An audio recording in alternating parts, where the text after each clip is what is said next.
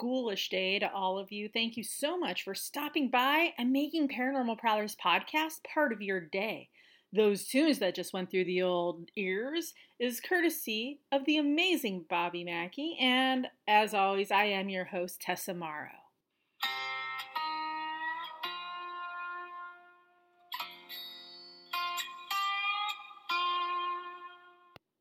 The man's name was Thomas Edward Ketchum, but he is better known as Black Jack Ketchum.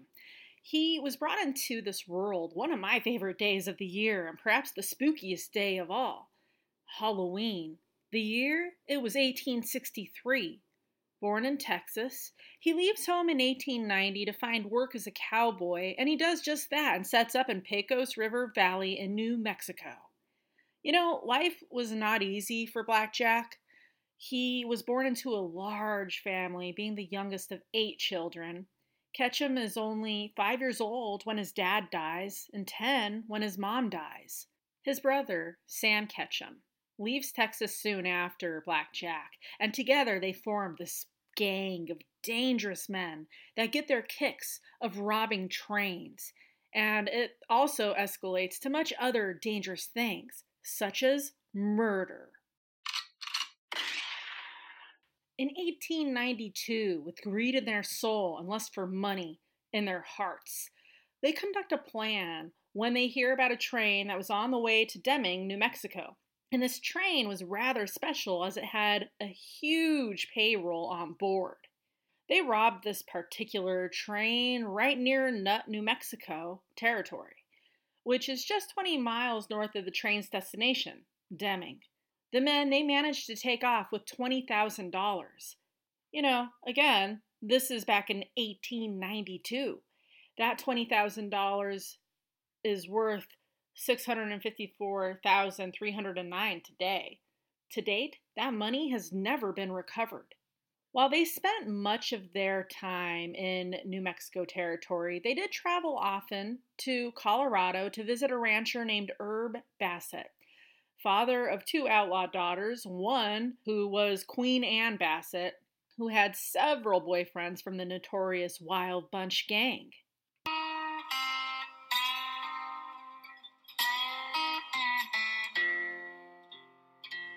In 1895, a man named John Powers is found brutally murdered. Now, Ketchum, he admits to taking part in the man's gruesome death, but shares with authorities that it was nothing personal, and in fact, someone had actually paid for him to kill Powers. Not too long after the murder of John Powers, Black Jack is in hot water again, when on February 1st of 1896, an American attorney named Albert Jennings Fountain and his 8-year-old son Henry go missing and presumed dead. Fountain served in the Texas Senate and the New Mexico House of Representatives, so he was an important guy. His buckboard wagon was found near White Sands in the New Mexico territory, stained with blood. An ambush was obvious, for there were several empty cartridge cases, accompanied with 2 giant pools of blood. Albert and Henry's bodies have never been found. Now, believe me, Ketchum, he was not the only suspect in these 2, what we believe to be murders. On the list was 2 of Fountain's rival landowners, part-time deputy U.S. Marshal, rancher, and gunfighter Oliver Lee, and 2 of his ranch hands, McNew and Jim Gilliland. Pat Garrett, killer of Billy the Kid, well, he forms a posse and searches for them, but when Deputy Sheriff Kent Carney is killed, they end the search. And the other rival landowner was U.S. Senator Albert Bacon Fall. So, who murdered and disposed the bodies of Albert and Henry Fountain? Was it his rivals, Oliver Lee, the Gilliland brothers, Albert Bacon Fall? Or the outlaw we know as Black Jack Ketchum? Today, those murders do remain unsolved.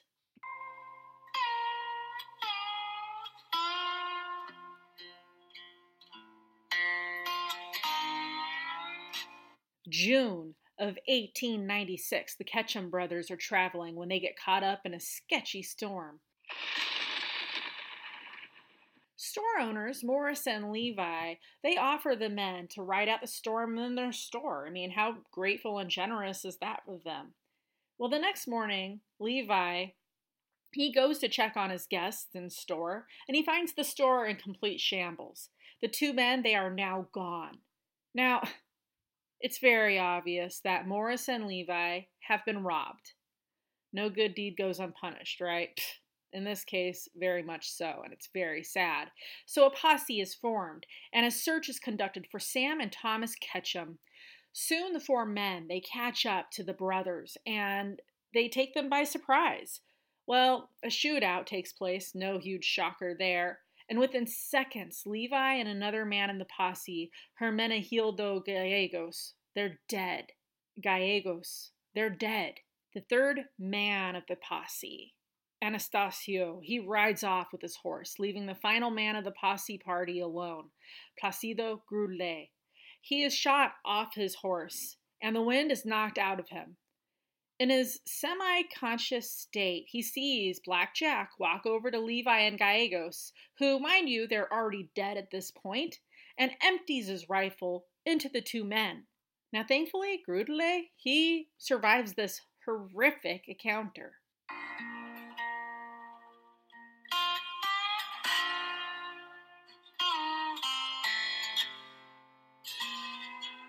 July 11th, 1899, Sam Ketchum, he is involved in a train robbery in which he is shot. He's sent to jail and he actually dies of these injuries in his cell. Now, Jack was not involved in this failed heist and is believed to not even know that his brother is dead. A little over a month later, Black Jack attempts to rob the very same train that his brother fatally fell at. He is on his horse and runs towards the approaching train.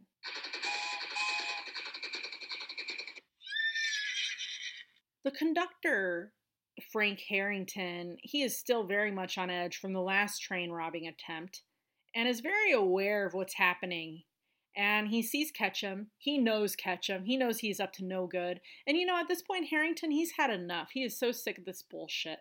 What is it with these two damn brothers? And believe me, they're not the only ones, but it's just kind of like, oh my God.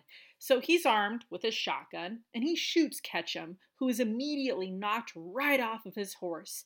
The train does not stop and continues on course. Not today, Ketchum. Not today. Now, the following day, a posse finds the injured outlaw. Yeah, folks, after all these hours, he is still very much alive, but obviously being shot with the shotgun, he's not in good shape. His arm is pretty messed up, and he is sent to Trinidad, Colorado, a place that I pass through often to go to my boyfriend's mom's house in Colorado. Beautiful, gorgeous area. The mountains are just amazing, always seeing elk up there, and I'm running off course. Anyways, so he goes to Trinidad where his right arm is amputated at the San Rafael Hospital. Now, once he makes a full recovery, he is transferred to Clayton, New Mexico for trial. Mind you, this trial is not for murder, but for the attempted robbery of the train. He pleads innocent, but is found guilty and convicted of attempted train robbery and is given a death sentence. Ketchum is the only person to ever be hanged in Union County, New Mexico. And he's also the only person to receive a capital punishment for the offense of felonious assault upon a railway train in New Mexico territory. The night is bright. Go hang your dreams on the hanger tree. Your dreams of love that could never be. His execution would be delayed several times, but word began to spread like wildfire that the Ketchum Gang, who would soon be the Ketchumless Gang, was planning a brutal attack, an ambush, to break out Black Jack out of his holding cell, giving him his freedom once again. After enough threats and warnings, a date is finally set, and it was decided that on the 26th day of April in 1901, Thomas Edward Black Jack Ketchum will breathe his final breath. No more delays, no more excuses, no more threats.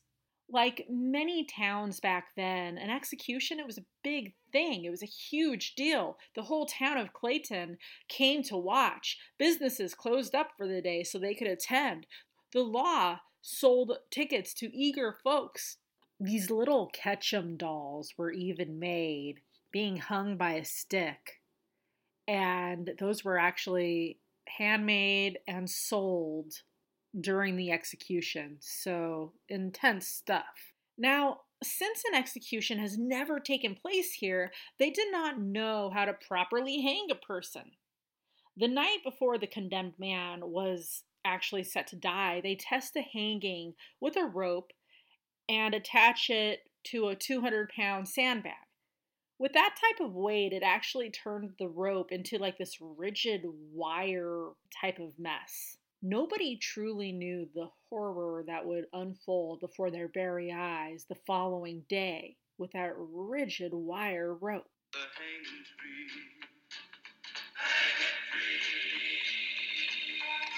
The one-armed man at 1:15, dressed in a suit, walks his final steps, 13 to be exact, toward the gallows, eagerly await for his arrival. Oh, are they sure glad to see him. Words, they escaped the men's lips, forever being his last words on earth. Goodbye. Please dig my grave very deep. All right, hurry up. Sheriff Garcia, hatchet in hand, hacks away at the control rope that will release the trapdoor. I think it took like the second try, but it went. Now, at this point, when this happens, before all these people's eyes, something completely unexpected takes place. He is decapitated, head cut clean off, much to everybody's terror. Either the rope was too long, or maybe his weight gain had something to do with it. The weight of 200 pounds making the rope rigid as wire, or maybe it was a combination. Whatever the case, the execution went as wrong as it could. Just horrifically wrong. A photo was taken of his headless body for a postcard to be made. His head was then sewn back on so it could be presentable for viewing.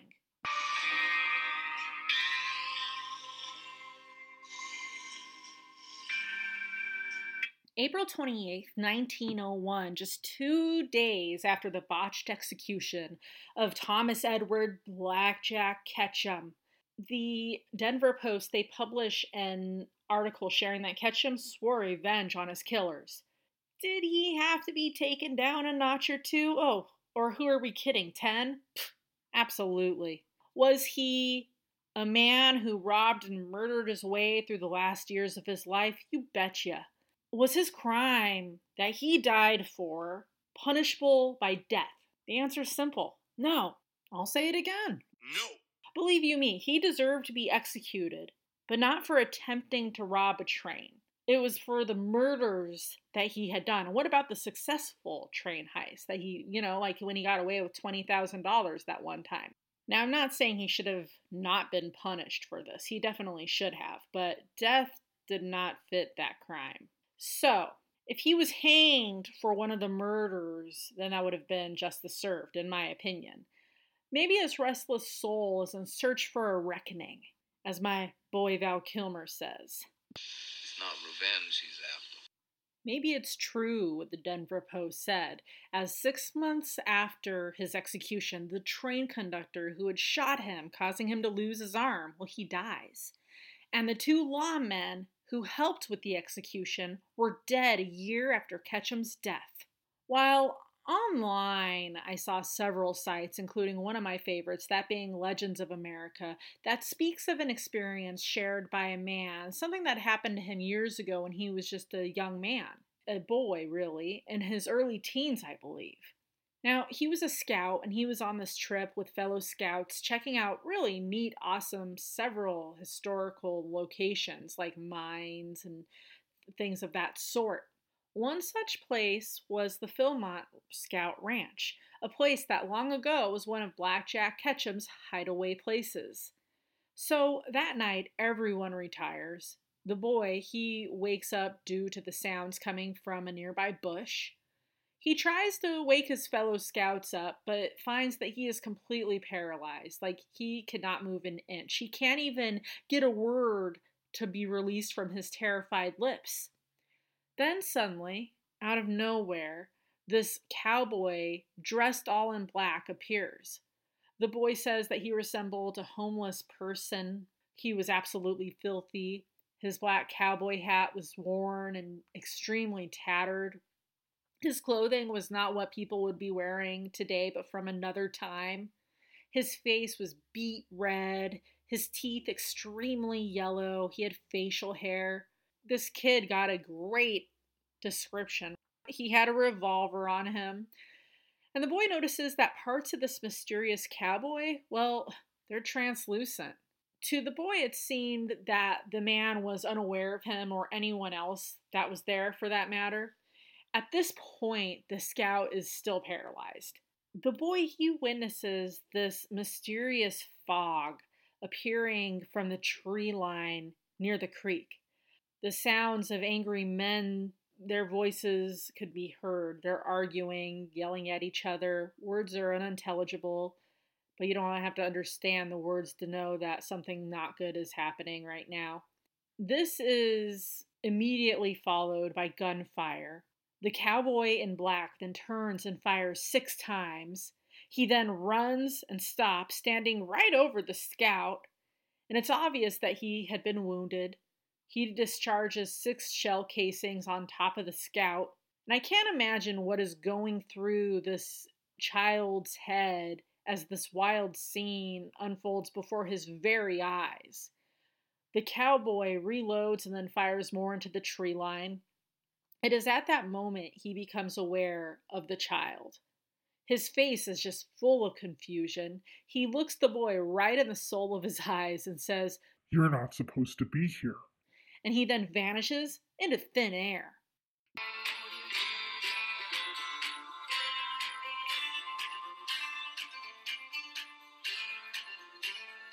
The next morning, the scout tells everyone what he saw. Everyone thought he was either a super imaginative person or that he just had some Wild West dream. That is until someone went to grab the sleeping bags, and in the scouts, 6 spent casings fell out onto the ground. Later, they get back to base camp. They visit this old saloon that was there, way back when. And on the wall is this framed photo of Black Jack Ketchum. And as soon as the scout sees this photo, he knows that's the same man that he saw that night. No doubt in his head. He knows that was Black Jack Ketchum that he saw. Well, he gets back home. He gets in touch with the gun expert, who said that those casings dated back to the late 1870s. I believe he said like 1878. And the gunpowder was not what is used these days. Did you enjoy this week's episode?